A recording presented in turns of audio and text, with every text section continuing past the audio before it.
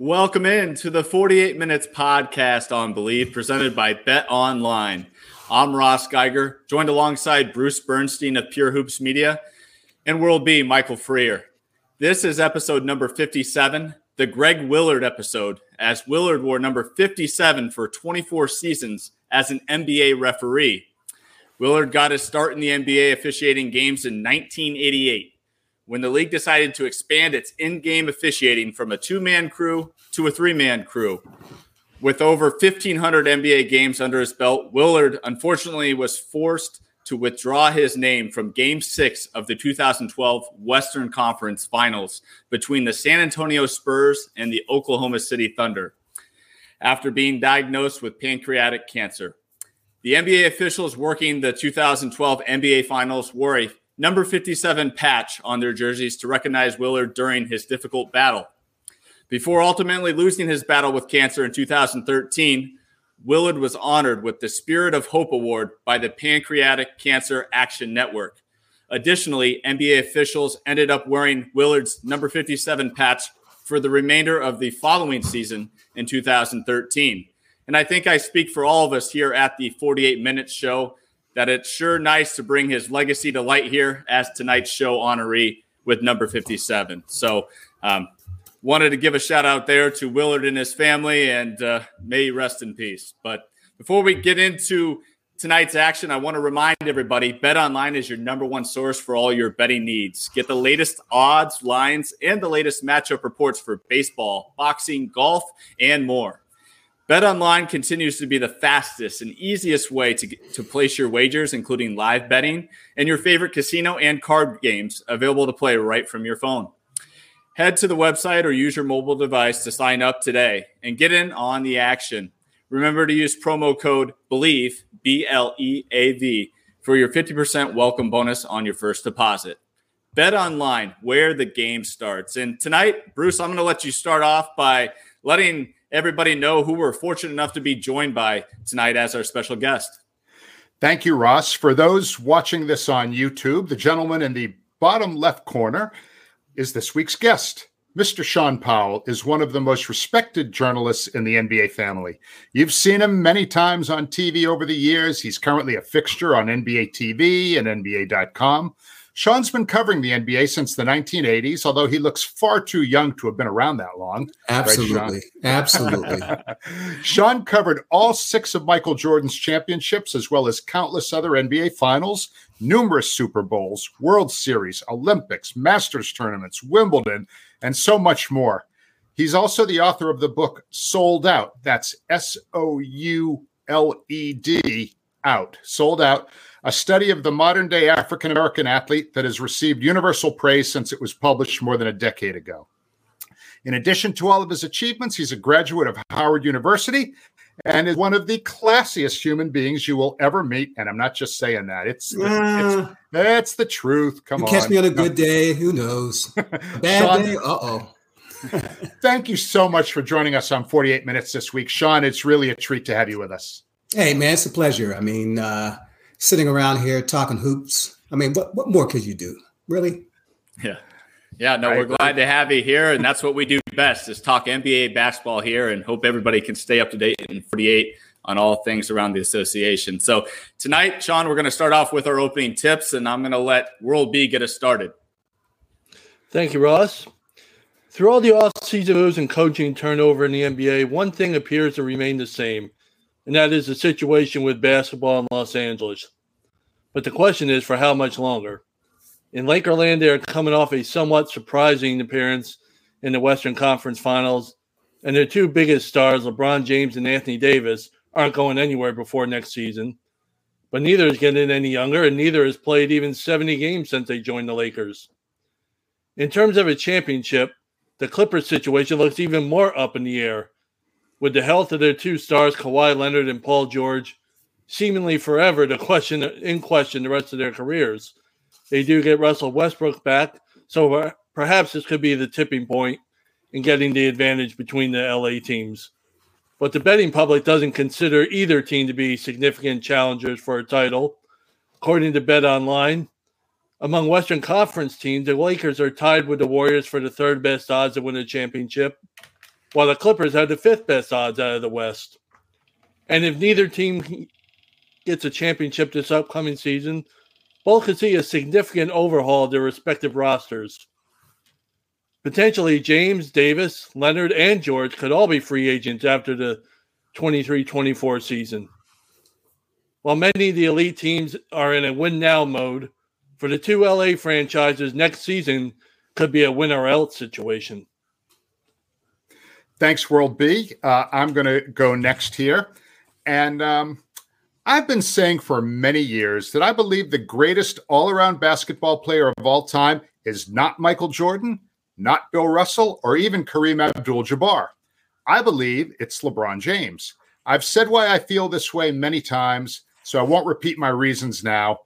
But last week at the ESPY Awards, LeBron made an announcement that was more of a humble brag than a breaking news story.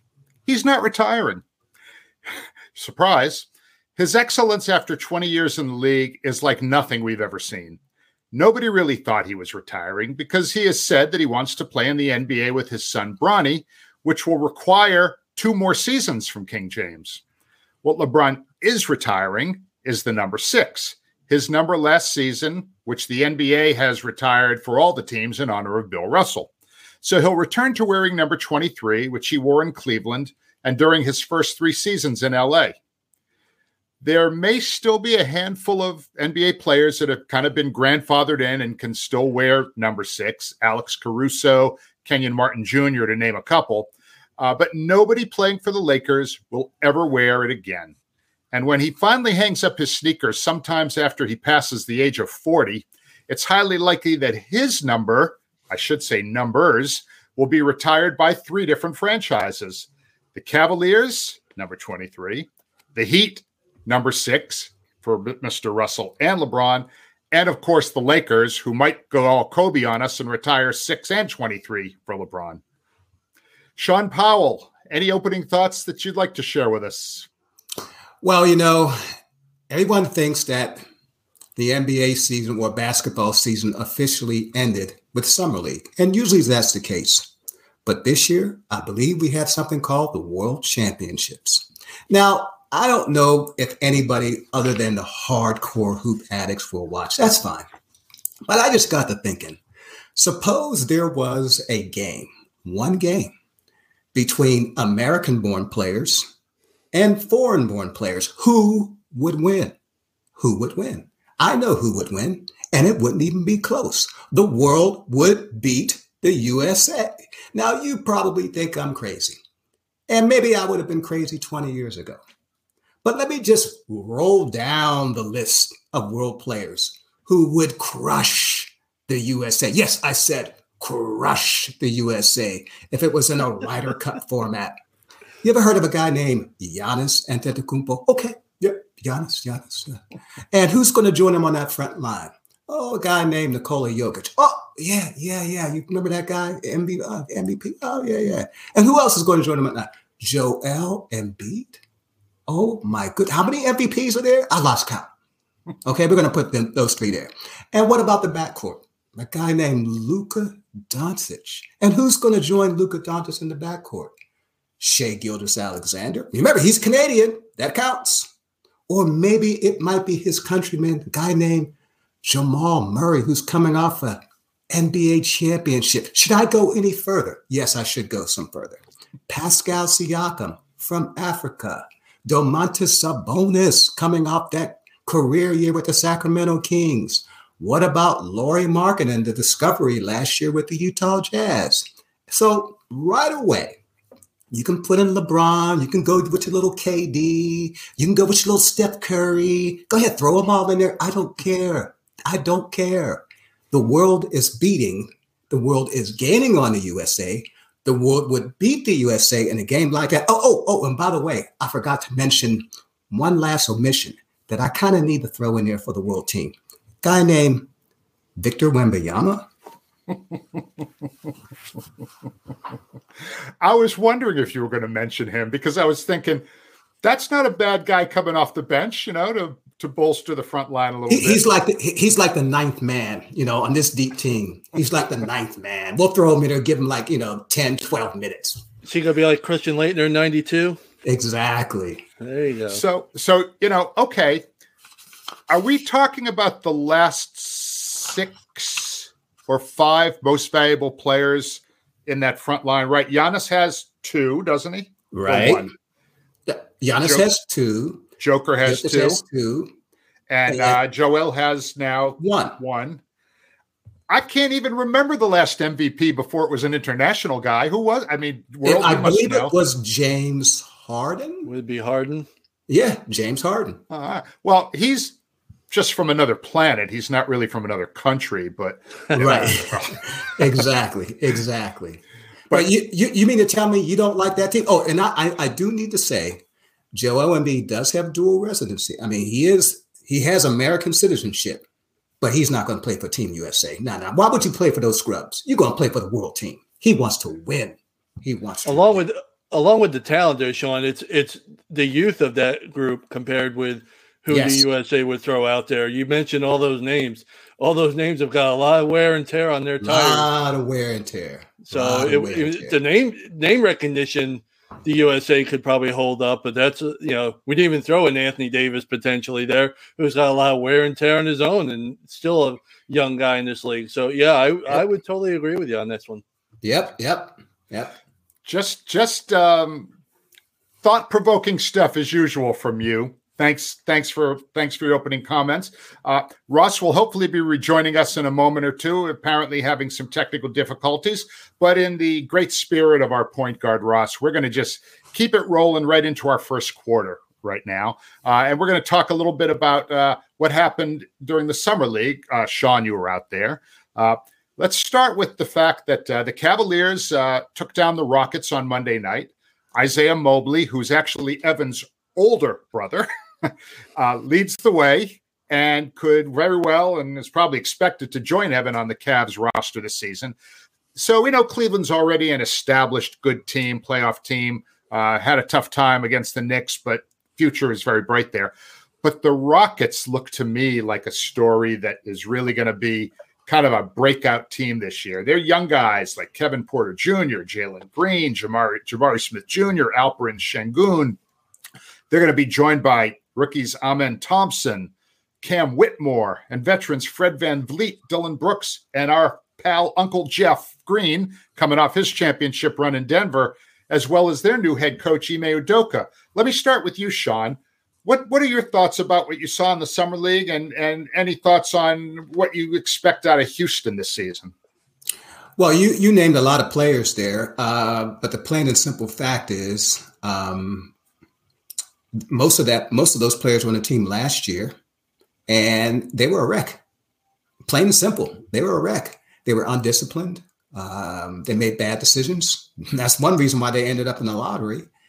And they were missing something. And it was one of those teams where you saw so much potential and everything, but potential gets a lot of coaches fired. As a matter of fact, that's why Ime Udoka is there, because of the potential. And so what I wonder is this team going to be wiser, more mature this year because of really 2 additions? Ime Udoka, who was a no-nonsense coach with the Boston Celtics. Can he bring that same approach to a young team? He really didn't have a young team in Boston. That was a mixture of youth, but mostly kind of veteran team. They were ready to win now. This Houston team's not ready to win now. And so how will that translate in the locker room with Houston? And you mentioned Fred VanVleet. Fred is one of the true professionals in the game. I can't think of too many players who I would rather have as my leader. That's how good he is. Mature. He's exactly what they need. Now, he came at a high price, but he is exactly what they needed. Point guard. Kevin Porter Jr. was not a point guard on this team. Made too many mistakes. He just wasn't. Point guards are like born. They're born.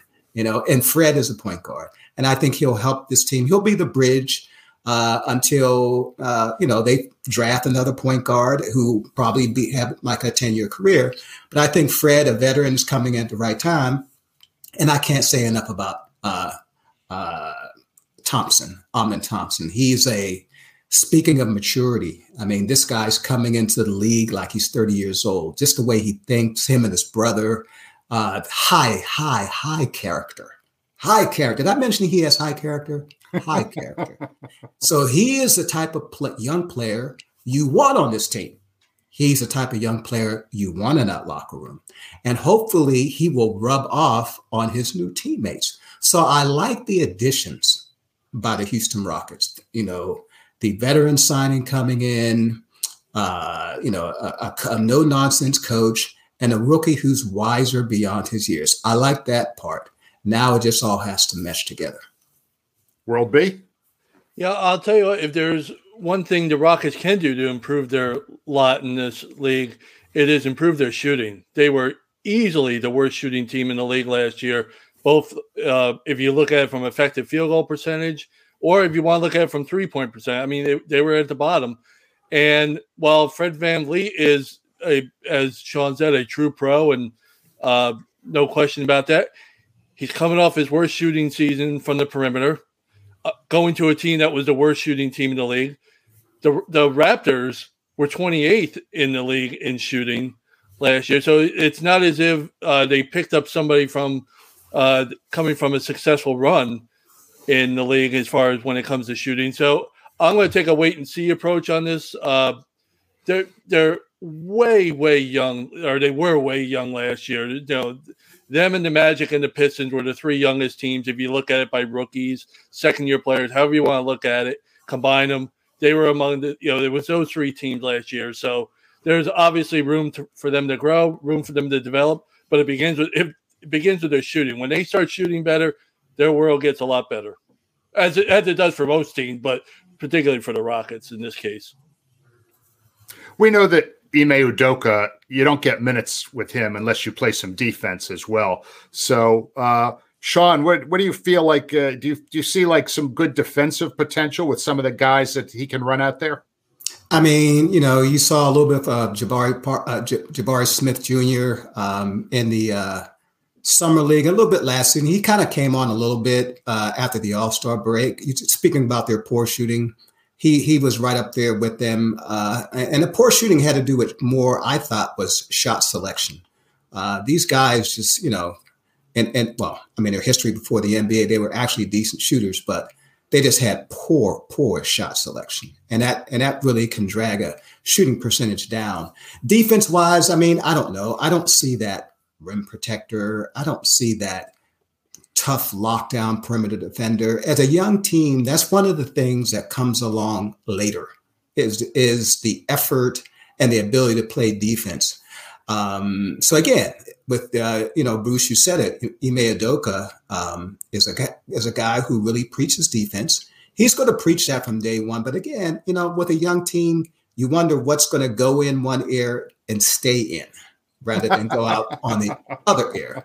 And I think with Houston, this is a work in progress. And we can talk about VanVleet. We can talk about Udoka. Maybe Jalen Green takes the next step. We can talk about all that stuff. But I still think this team is another year or two away from us really seeing the results of all this growth.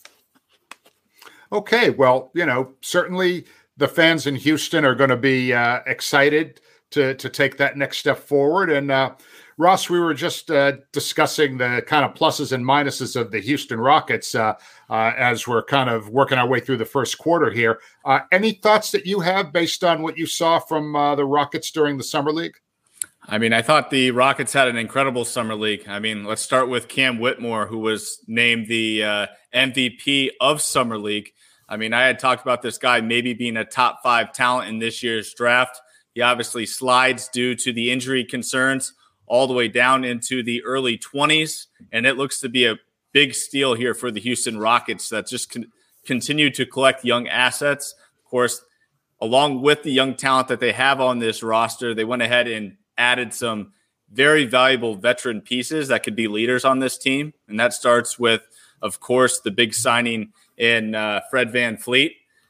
Dillon Brooks, obviously he gets a bad rap around the league with some of his antics, but he's coming from a very successful program in the Memphis Grizzlies. He brings a lot of toughness as a two-way player and can certainly instill a certain accountability with some of the younger guys that want to be able to compete at the level he's been able to compete at. And of course, they got a well-respected coach in Ime Udoka. This guy has been a culture changer and well praised with his time with the San Antonio Spurs. Obviously had a very successful first year with the Boston Celtics, and he may even be a steal for the Houston Rockets as the new head coach. So lots of things are on the up and up for the Houston Rockets, and I think they're really in a good position here to even make a big move too. I mean, they're going to have so many different versatile pieces on this roster that I think a few of them are expendable, and come trade deadline, if they're in the hunt for, let's say, a play-in seed this year, it might be worth taking that gamble and getting some of these younger, more talented guys some playoff experience. Cool. All right. So, Ross, you're our point guard. So putting the ball back in your hands. Why don't you take us into the second quarter here? Yeah, heading into the second quarter, Shaun, would love to pick your brain here on the current problem in Portland. Of course, they've got some talented young guards, and that starts with Scoot Henderson, who they drafted 3rd overall. They've got Anthony Simons, who took a big leap last year, but now they're having a problem with their veteran and Damian Lillard, who has asked for a change of scenery, Miami being the specific one here, and would be very curious to get your thoughts on the entire situation. And, do you think this will work out before the start of training camp, or is this something that's going to extend into the season? Well, let me quote the great Branch Rickey, who, as you know, was a talent scout for the Brooklyn Dodgers. And he said something that all general managers should heed. It's better to trade a guy a year too early than a year too late. And I think when you look at this situation with Damian Lillard, it could have all been avoided had they simply traded him last year. I just think that I don't know why they were holding on him for too long. And look, I think the world of Dame as a player and a person, well, as a scorer and a person. I mean, but the problem with Dame is that he's a 6'2" point guard. He doesn't protect the rim. He's not a great defender. He's a good passer, but he's never leading the league in assists or anything like that. The one thing he does extremely well is he can score. Tell me how many teams have won an NBA championship with that guy being the best player. You want to say Isaiah Thomas? Fine, but Isaiah Thomas was a terrific defender, and Isaiah Thomas was among the assist leaders in the NBA. I mean, who else you want to think of? Chauncey Billups? I don't think he was the best player on that Detroit Pistons team. So the bottom line, it has been proven in the NBA, you cannot win when a player like that is your best player. And I thought when they traded C.J. McCollum to New Orleans, it was the right time to trade Dame and get that haul back. They didn't do it. And I can understand why. Dame means so much to the Portland community. He's a great guy, great to have on your team. But if your goal is to win a championship, he can't be your best player. And they couldn't find anyone better. Portland is not a free agent destination. They didn't really have enough assets to trade for another disgruntled star. Things like, disgruntled stars kind of dictate where they want to go. Anthony Davis kind of dictated where he wanted to go, and in LA, James Harden kind of dictated where he wanted to go, first to Brooklyn and then to Philadelphia. No disgruntled star is trying to maneuver his way to Portland. Okay, so let's just get that out of the way first. Now, what the Blazers do? Well, first of all, what they shouldn't do is to rush into any decision. Why? Dame's under contract for multiple more years. He's not going anywhere, right? Yeah. I could even wait up until the trade deadline. I got to get what I want. And if they can't get what they want from the Miami Heat right now, Tyler Hero and some filler and some number 1 picks, then why are you in a rush to trade him? Just wait. The NBA is weird. Things happen all the time where suddenly there's another team that needs to make a move. And maybe that's a third team in terms of getting a trade partner. Or maybe that team can give you something more than Miami can give you for Dame. The bottom line is the Portland Trailblazers are in control here. And that's rare in today's NBA with really, the era of player empowerment.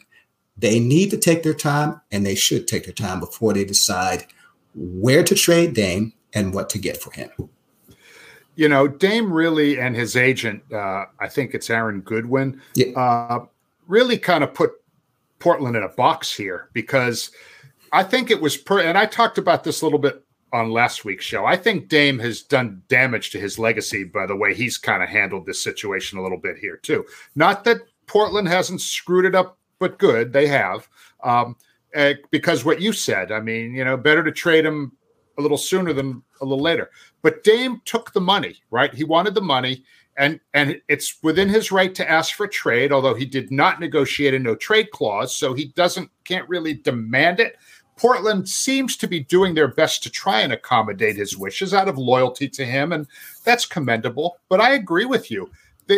Their friend, Joe Cronin has to do what's best for the franchise, for the players who are still there, for the coaches, for the employees of the team, for the fans who don't want to give up, Dame for pennies on the dollar. Okay. He has to do the right thing for the franchise. And I feel that, Aaron Goodwin and Dame, by demanding a trade to one team only, really, look, can't blame them. It's a business. You do what you got to do. But it seems that Portland is trying, but you're right. They don't have to accept like nickels and dimes for that guy. And Shaun, kind of just to get back to just like, if there's no rush in this and you're going to start the season and you've got this very young, talented 19-year-old Scoot Henderson just waiting in the loom to take over here. I mean, they got the perfect guy in the draft. Do you think this could really kind of hinder his development or just kind of the culture in Portland moving forward? Or do you not have concerns about that just because Chauncey is the one leading this group? And I think Chauncey is a tremendous coach for this current team. Yeah, I think Scoot Henderson is one of these kids who's going to come in and pretty much be a man right away. I mean, he's got the body, he's got the maturity. He didn't go to college, but he kind of lived in a professional culture, at least for a year, and did what. And I can tell you, he has a great family behind him. So he's got the structure. I wouldn't worry about that with this guy. The only thing I would worry about is whether or not whether his shot is going to translate on the NBA level. That's probably going in the weakest part of his game. But in terms of the maturity and the wherewithal, I think this guy wants to be a star. And, you hear a lot of people in Charlotte, a lot of I told you so's waiting to pounce in Charlotte for the Charlotte Hornets passing him up. I think this guy's going to be pretty good. If Dame is still on the team, then, look, Dame is a high character guy, very professional. I don't think he's going to cause problems. I think he'll be patient and all the things will be that. He's not that type. It's not in his DNA to be a disruptive force. That's not going to happen. He just has to be patient. Portland has to be patient. The bottom line is this also. The Trailblazers aren't going anywhere, whether they have Dame at training camp or they don't. They're not going anywhere. This team is not ready to go anywhere. This team is in development. And that's why I was shocked when they gave Jeremy Grant that contract. Why? I mean, if you didn't sign him, how many wins is he going to mean for that team? One, two. Yeah. Why did you resign? For what? Give me a great reason. Whether you thought Dame was coming back or not, give me a great reason why you gave. But by the way, good for Jeremy Grant. But if you're Portland, give me a great reason why you gave him that money. I can't think of one. You're not ready to win now. You're not ready to win. Yeah. I'd like to talk a little bit, if we could, for a moment, about Chauncey. As a mentor, I doubt there's anybody that could be better for Scoot Henderson than Chauncey Billups. I mean, he's a personal favorite of mine. We worked together for a few years. I think if there's anybody who can kind of navigate through this turmoil, he's not only was he not also a great player? I think he's a improving coach. He's one of the superior human beings I think I've ever met in the NBA family. And I believe he should be in the Basketball Hall of Fame. What do you guys think? Is Chauncey Billups destined for Springfield one day? Will be. I think he's in the Hall of Very Good. I don't know if he's in the Hall of Fame. Now, if he gets in, more power to him, obviously. I look at Hall of Fames, be it whatever sport you want.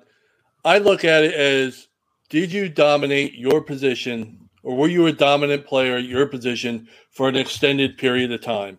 Now, period is obviously a relative term, so it can only be judged by how you want to do it. And I don't know if Chauncey qualifies, but he may. Bruce thinks he should be in. I'm on the fence. I would probably lean on the other side. Doesn't mean he didn't have a heck of a career, and I'll always think of him as a great Knick. I would go ahead and say he's not. I mean, I love Mr. Big Shot. I was a huge fan of that Detroit Pistons team.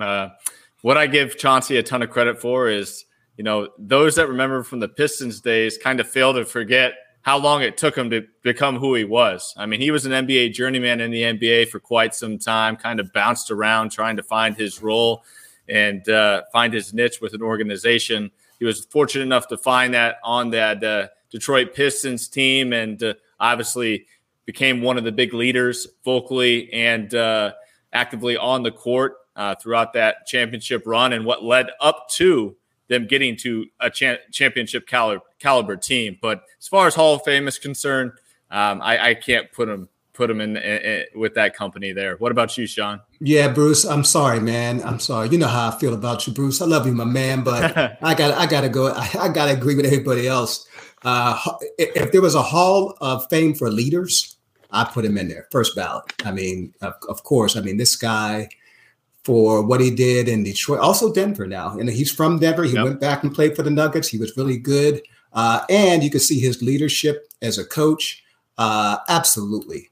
But I never thought that he was ever like the best player on his team. Even in Detroit, I'm going to think, you got Rasheed Wallace, I mean, he's probably the best player in that team. A couple others, Rip Hamilton, and Chauncey Billups was right there. Don't get me wrong. But I never got the feeling that, wow, this guy. And also the other thing about the Hall of Fame is, were you ever the best player at your position or one of the best players at your position over during your peak years at least? And I also never really got, Allen Iverson was better than him. You can go down a few. And by the way, this is no mean to diminish Chauncey Billups. But I just want to say, yeah, I would want to keep him in that context. Fantastic leader, very good player, not a Hall of Famer. All right. I'm outnumbered on this one. Chauncey, if you're watching or listening, I did my best for you, bro. Now, Bruce, you're closer to Springfield than the rest of us, so maybe that gets you, a little bit more of an advantage to help out Chauncey in this one. I'm still trying to figure out. Shaun, we had Mark Spears on the podcast a couple of weeks ago, and he's going in to get the Kurt Gowdy Media Award, in August. And he's demanding that I show up, and I'm still trying to figure that one out. I mean, I only live about 45 minutes away from the hoop hall, but I have to figure out a way because Spears will, probably kill me if I don't show up there. So if anybody has any ideas for me. Yeah. You're on your own, pal. You're on your own, pal. Oh, I thought you guys loved me. All right. Are we ready for halftime? I was going to say it's been a tough minute and a half here for Bruce. So we're going to go ahead and take a quick break and come back with you for the second half.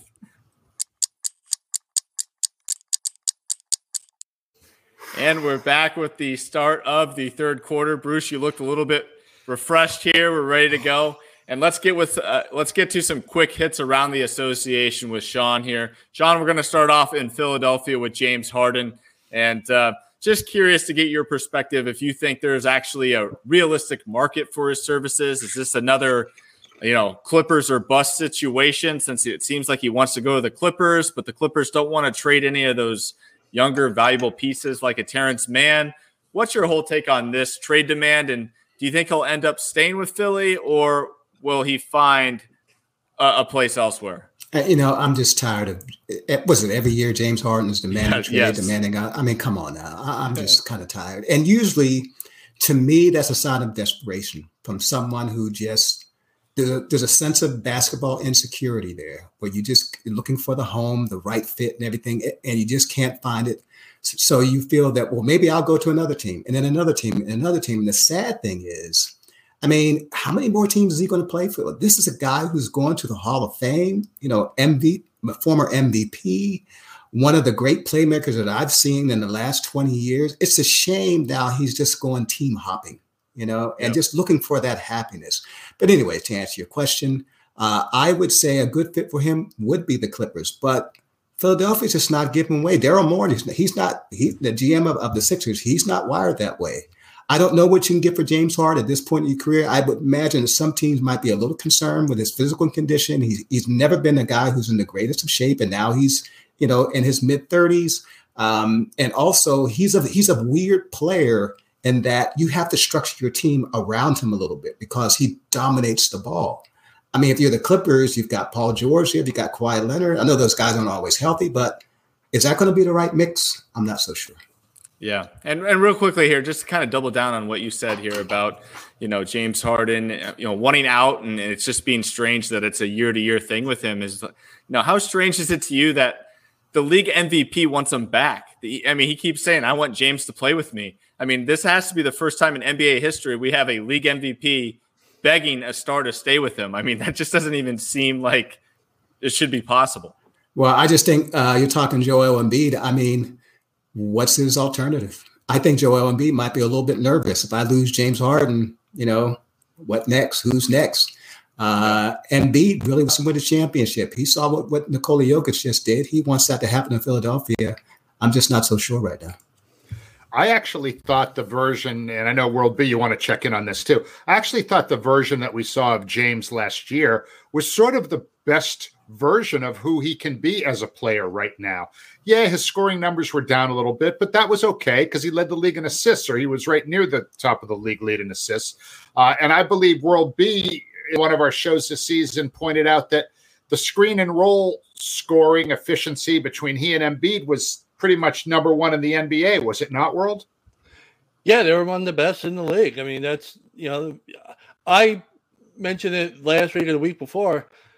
If James Harden has designs on wanting to win a title or have a shot at a title, why is he positioning himself to go out west or anything? He's got to. I think when when he plays with Embiid, when they run the court together, their efficiency was offensively was about 120 points per 100 possessions. That's unbelievably efficient. And he was one of the reasons when he was on the court, the Sixer offense was gelling. They're just, all his antics, for lack of a better word, aside, he was a solid player on the court for the 76ers. I don't see why he wants to leave to go somewhere else. I don't think he has a better shot at winning a championship than he would be if he just stayed with the 76ers with, like you mentioned, the league MVP, by the way. Yeah, it's definitely a head scratcher for me as well, just kind of figuring out why he thinks he all of a sudden needs yet another change. But moving along here, we're going to get to where I am here locally here, Shaun, in Phoenix. Obviously, just last week, they traded away Cameron Payne, who was their last true point guard on their roster. They were able to collect 3 future second-round picks, which at least gives them some draft capital, as they did not have much of that left after all the big wheeling and dealing they've done to get Kevin Durant, Brad Beal, and kind of have this 3-star lineup of Devin Booker, KD, and Beal here. So my question to you is kind of just looking up and down this roster now. I think they've had an impressive offseason. They've added a ton of great role pieces to this team. Been quite impressed with what they've been able to do. But my question to you is, can they survive and thrive without a true point guard? Because it sounds like they're going to be starting Brad Beal as the 1 this year. Well, obviously, that's the big question. That might even be the championship question for this team. If I'm Phoenix, I'm not going to panic right now because a lot of things can happen between now and the trade deadline. A lot of things can actually happen between now and the buyout period. So, you just never know. They might be able to pick up somebody, before the playoffs start. But in the meantime, you talk about Brad Beal. He's a decent ball handler, but he's never played the position from a pure standpoint. Did he have the ball in his hand in Washington? Of course. Did he dribble it across midcourt? Of course. But you're asking him to do that for a fair, extended period of time. And then, you've got some quick defensive point guards. How many times is he going to get stripped? Having said all that, there's 2 things that's in his favor. Number one, you've got 2 other players in that team. That's Kevin Durant and Devin Booker. They can create their own shots. Usually you need a point guard on your team when you've got players in your team who, for whatever reason, can't create their own. So you've got to basically help them out. That's not the case in Phoenix. KD, once you cross midcourt, you throw it to KD. He's good. He doesn't need to be set up. And same thing with Devin Booker. And let me just say one other thing about Devin Booker. Devin Booker, for a long time, was his team's point guard, right? Before Chris Paul came. and he did a pretty decent job. So I think Phoenix is okay. I'm not going to worry about them, and they feel they need a point guard. They can wait. They can be patient. A lot of things can happen during the NBA season. You know, one of the guys that I'm always curious about there is DeAndre Ayton, number 1 overall pick in 2018. Had a rough relationship with Monty Williams when Monty was coaching there. Now you have Frank Vogel coming in there. I would think that it's too soon for Phoenix to give up on DeAndre Ayton. What do you think his future is as a member of the team, Shaun? I think he deserves a chance to see how it works out with Frank Vogel. I think you got to give him that chance. Monty Williams is a good coach, but Monty Williams could be a little headstrong. And he will even admit as much. Like when he was in New Orleans, he was headstrong. He had to learn some lessons. And maybe in this situation, they butted heads. So give him a shot. But Frank Vogel is a mild-mannered coach. He was when he won a championship in LA. He had to deal with big egos there. Anthony Davis, LeBron James, Rajon Rondo. He had some egos in that locker room, but he found a way to make it work. And Ayton, yeah, you're right. I mean, who else are you going to play in the post if he leaves? You got to have someone there. Who's going to play Jokic? Because you're going to have to go through Denver. So, no, I wouldn't give up on him. I would give him the chance to mesh with the new coach, and let's see what he can do. World B, got anything for Phoenix, or you all good there? Well, a couple of things, just real quick. One, if DeAndre Ayton, I mentioned it before, if DeAndre Ayton didn't like the fact he wasn't getting touches beforehand, I don't know what his reaction is going to be once the season starts, now. And the other thing is, Frank Vogel is a noted defensive coach, and he's going to be put to the test with this group here because this is not exactly lockdown city when it comes to defense with this group. So he's going to be really earning his money to try and get these guys to play defense. And these guys, you would figure these guys can put the ball in the basket and outscore teams, but defensively they're going to put Frank to the test here, I think. Yeah, it's fun and interesting times here in Phoenix, and sure looking forward to the season to see how all this plays out. Now, the last and final guy I do want to talk about here, Shaun, and it's Bruce's guy, Jaylen Brown. He's still not come to terms with the Celtics on a supermax extension. Some Boston fans, much like Bruce, are getting pretty antsy here, but there could be, a few reasons for the delay. What are some things you think they might be haggling over? And do you have concerns if you were a Celtics fan, would you be concerned at this point? Well, first of all, I think the world of Jaylen Brown. I think he's a solid two-way player. He works hard. He's made himself into a very good player, all NBA. It's sort of like a breakout season for him. He came up short in the playoffs, but that sort of thing happens. I think what's happening now in the NBA is that teams are having a hard time dealing with the sticker shock of the new era NBA. When all of a sudden, you're giving guys extensions, and the last year that extension is like $65, $68 million. That's sticker shock, right? Yep. That's the first thing. The second thing when it comes to Jaylen Brown, he's not top tier in the NBA. He's the next level, right?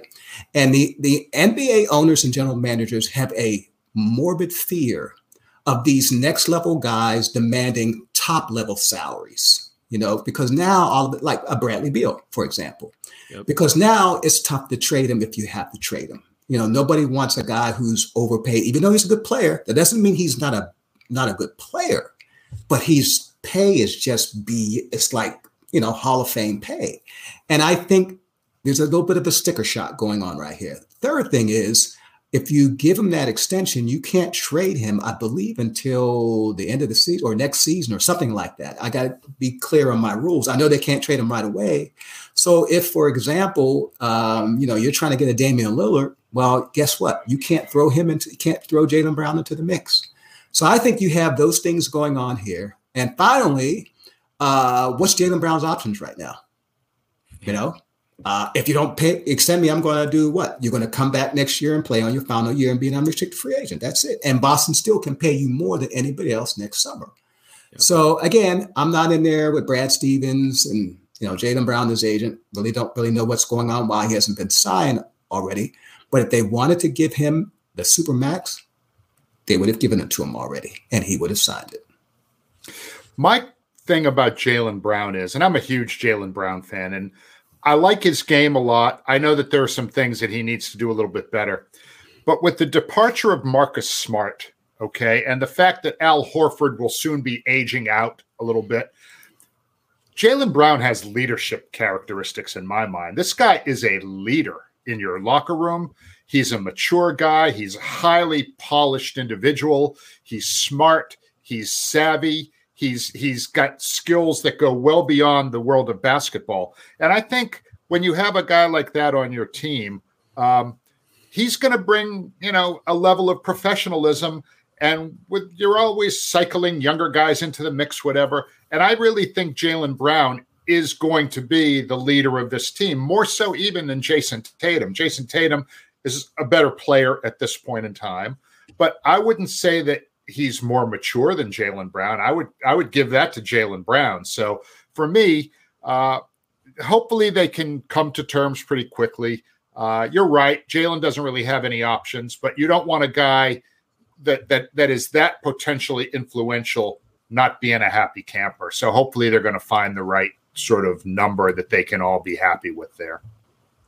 Potentially this is a Celtics franchise that could have $600 million locked into two players in another year or so between Tatum and Brown, if they both sign their mega deals or whatever. I'm just real curious, real quickly with Shaun, how much we haven't seen it yet because I don't think it's taken effect yet, but that second luxury tax thing with the new collective bargaining agreement, that problem, that apron or whatever, how much is that on the minds of franchises, do you think, when it comes to this stuff? Because that's a big deal. That is a huge deal. The Warriors don't even want to touch that.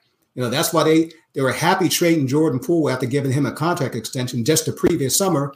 That way they're off the hook. They'll take Chris Paul for 1 year, even though Chris Paul is going to be 39 years old and Jordan Poole's only 25, big 14, 15-year difference. They didn't want to be on the hook for that contract, and teams are going to be mortified if they ever fall into that apron that puts them. I mean, they're writing a hefty check. For example, if you're in that little tax and you sign a guy who's making, say, $5 million, which is nothing, he's really costing you like $25 million, just to give you an example. You don't want to be in that situation. Owners look, particularly before the next TV contract, you want to be writing those checks. Now, let's just see what the next TV contract is going to do, but that's not until 2025. And see how much, the owners are going to be able to stuff in their pocket. Then maybe you might have a team or two that's championship built. The owner might say, okay, I'll bite the bullet for a year or two. But they don't want any part of that, my man. Yeah, I'll tell you, a team that might be dealing with the second apron if they don't make some moves here soon is the Oklahoma City Thunder. Those guys have so much young talent. They only got a couple of years to figure out who they want to keep and who they probably can't keep. You have any thoughts on the Thunder real quick here before we get to our fourth quarter, Shaun? They just keep continuing to develop top-tier talent. Yeah, I love what they're doing. If I'm Oklahoma City, I'm not worried about all the talent I'm bringing in and, how it fits. And I got too many young players. Oh, no. You bring it all in and you figure it out later. The bottom line is don't look at it as you're adding young players, young talent. You got to look at it as you're adding assets, right? Assets for you to keep or assets for you to trade. If you're Oklahoma City, you have a war chest of future number one picks coming. I think the Clippers still owe them to New Orleans probably owes them. Everybody owes them. I think everybody in the NBA owes Oklahoma City a first round pick. So now you've got things you can maneuver. Now, because no free agents are coming to Oklahoma City, right? So the best way to get them is to draft and develop them and then pay them the way they paid Shea, or maybe you can trade for them using some of your assets. So this is how they're going to build. I just think I love what they're doing. Obviously, Chet Holmgren, I got to see him in his so-called rookie year this year. And you just figure all that stuff out later. Absolutely. And as we get to our fourth quarter, Shaun, we want to play a quick game with you that we like to call word association. And of course, at the top of the segment, we discussed Isaiah Mobley leading the charge and getting the Cavaliers to the NBA Summer League Championship and winning it all there in Vegas. So the first guy we're going to give you is Evan Mobley. And how would you describe him? And if you could give us just a brief detail into him. I haven't seen much of him other than, look, he's a good player, obviously. Mm-hmm. I just need to see him develop a little bit more off the dribble, maybe a mid-range shot, a little bit more offensive minded, but defense is there, hustle is there, work ethic is there. Yeah. But when I say I haven't seen that much from him, is that they have him kind of like in a slot. I mean, he's not getting the ball. You got Donovan Mitchell there. He's not creating or anything like that. I want to see a little bit more of a well-rounded game from him. All right. Can I throw out the next one to Shaun here? All right. Yep. This is kind of like, this is it's a combination, a word association about a brothers tandem. So I'm going to throw out the holidays. You mean Thanksgiving, Christmas, and New Year's? Also known as Aaron, Justin, and Jrue. Yeah. Well, I mean, kudos. Let me just say something about their father, who I believe he's approaching his 60s, or he's in his 60s. He celebrates every birthday by dunking. When your father can dunk on his birthday, where you got the athletic genes.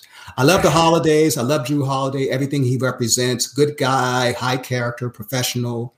And his brothers have done very well in the NBA for their talent level. I just think that's a great family, and just kudos to the family.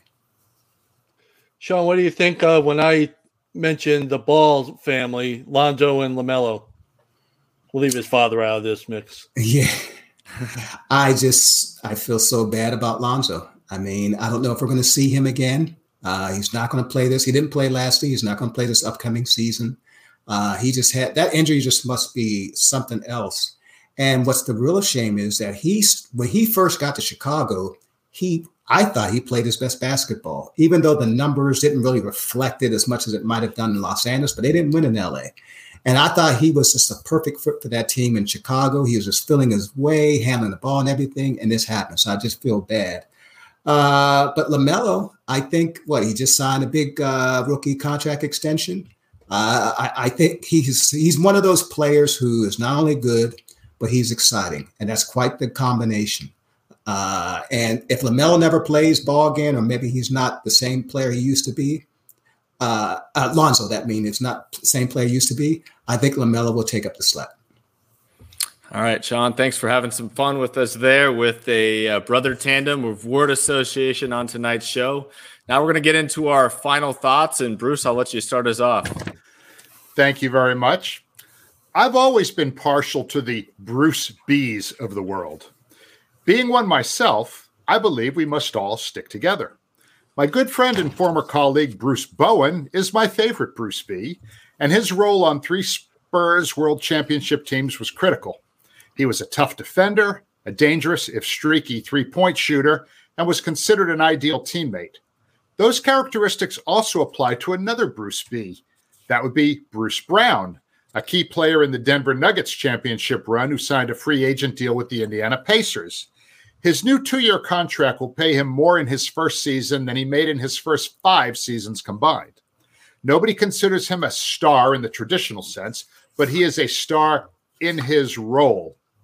And his teammates and the fans in Indiana will embrace him because everything he does on the court is for the good of the team. And it's great to see him be rewarded for playing basketball the right way.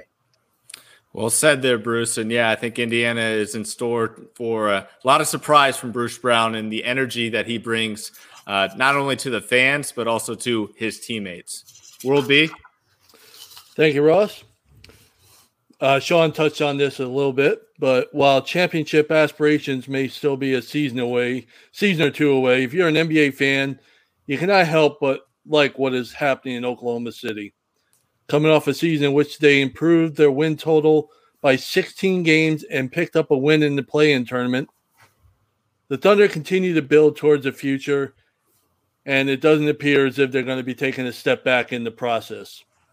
Already, the Thunder have an all-star in Shai Gilgeous-Alexander, who has the potential to reach superstardom. Last year's number 2 pick, Chet Holmgren, hasn't looked overmatched since he first stepped on the court in the Summer League last year. And he should be a contender for Rookie of the Year this season. And this week, Oklahoma City signed head coach Mark Daigneault to a multi-year extension. And then there are the draft picks. Potentially, there could be 20 in the first round over the next 6 years and 22 in the second round over the next 7 years. While different rules and conditions make it unlikely that OKC will have or use all these picks, it has more draft capital than any other team in the NBA has, and it has one of the best GMs in Sam Presti to try and make it work for them. You don't have to focus on the Thunder when you're looking for championship contenders next season, but it may be the last time for a while you get to look past this team. Absolutely. Couldn't agree more there. And as you mentioned, Shaun did touch on that a little earlier there. So well said there, World B. Shaun, do you have a final thought here tonight? Yeah, I noticed you guys didn't ask me about the Zeller brothers, but I'm going to forgive you for that. We're coming up on the 10th year of what? I would say for you guys to guess, but you'll never get it. It is the 10th year for Adam Silver being commissioner of the NBA. Wow. Yeah. The 10th that went by anniversary. Fast. It went by fast. Look, when the first thing you're dealing with is Donald Sterling, So right out of the gate, when he took the job in February of 2014, he had to deal with the Donald Sterling saga. And that just put his feet to the fire right away. I thought Adam Silver came out of that looking very, very good, particularly for a rookie. But it didn't end there. He had to deal with the death of Kobe Bryant and trying to, really be a healing force for all NBA fans. And what about the pandemic and the bubble when he had to, the season was put on hold, and then he hastily had to put together a bubble on the Disney campus to try to continue that season. He didn't want to lose the season, and he did not lose the season. The Los Angeles Lakers and LeBron James got a championship. The new labor contract. And by the way, there was no interruption. There was no strike, no this, no that. That labor contract came and went just like that. Nobody suffered. Everybody was good. He also put together the play-in tournament. And I think by all counts, it has been a success. It has been a success. We're excited for teams fighting for the last couple playoff spots. Now, of course, he's got the in-season tournament, and some people were a little bit skeptical about it, but I think it's going to be a pretty good idea. I think it's going to fly. I think people will get it, and it'll be very interesting to see who are the last two teams standing and how hard they play. Finally, he has Victor Wembanyama coming in from France. This is the most hype rookie since LeBron James, and how will he handle that? I think the NBA to this date has done everything fantastic. First of all, by making sure he goes to the San Antonio Spurs. I know, it was just a game of chance. I'm just kidding there. There was no frozen envelope or anything like that. And I think now, for Adam Silver, the next thing on his plate is the biggest thing on his plate. The new TV contract or the new broadcast. I shouldn't say TV because you never know what format it's going to be on.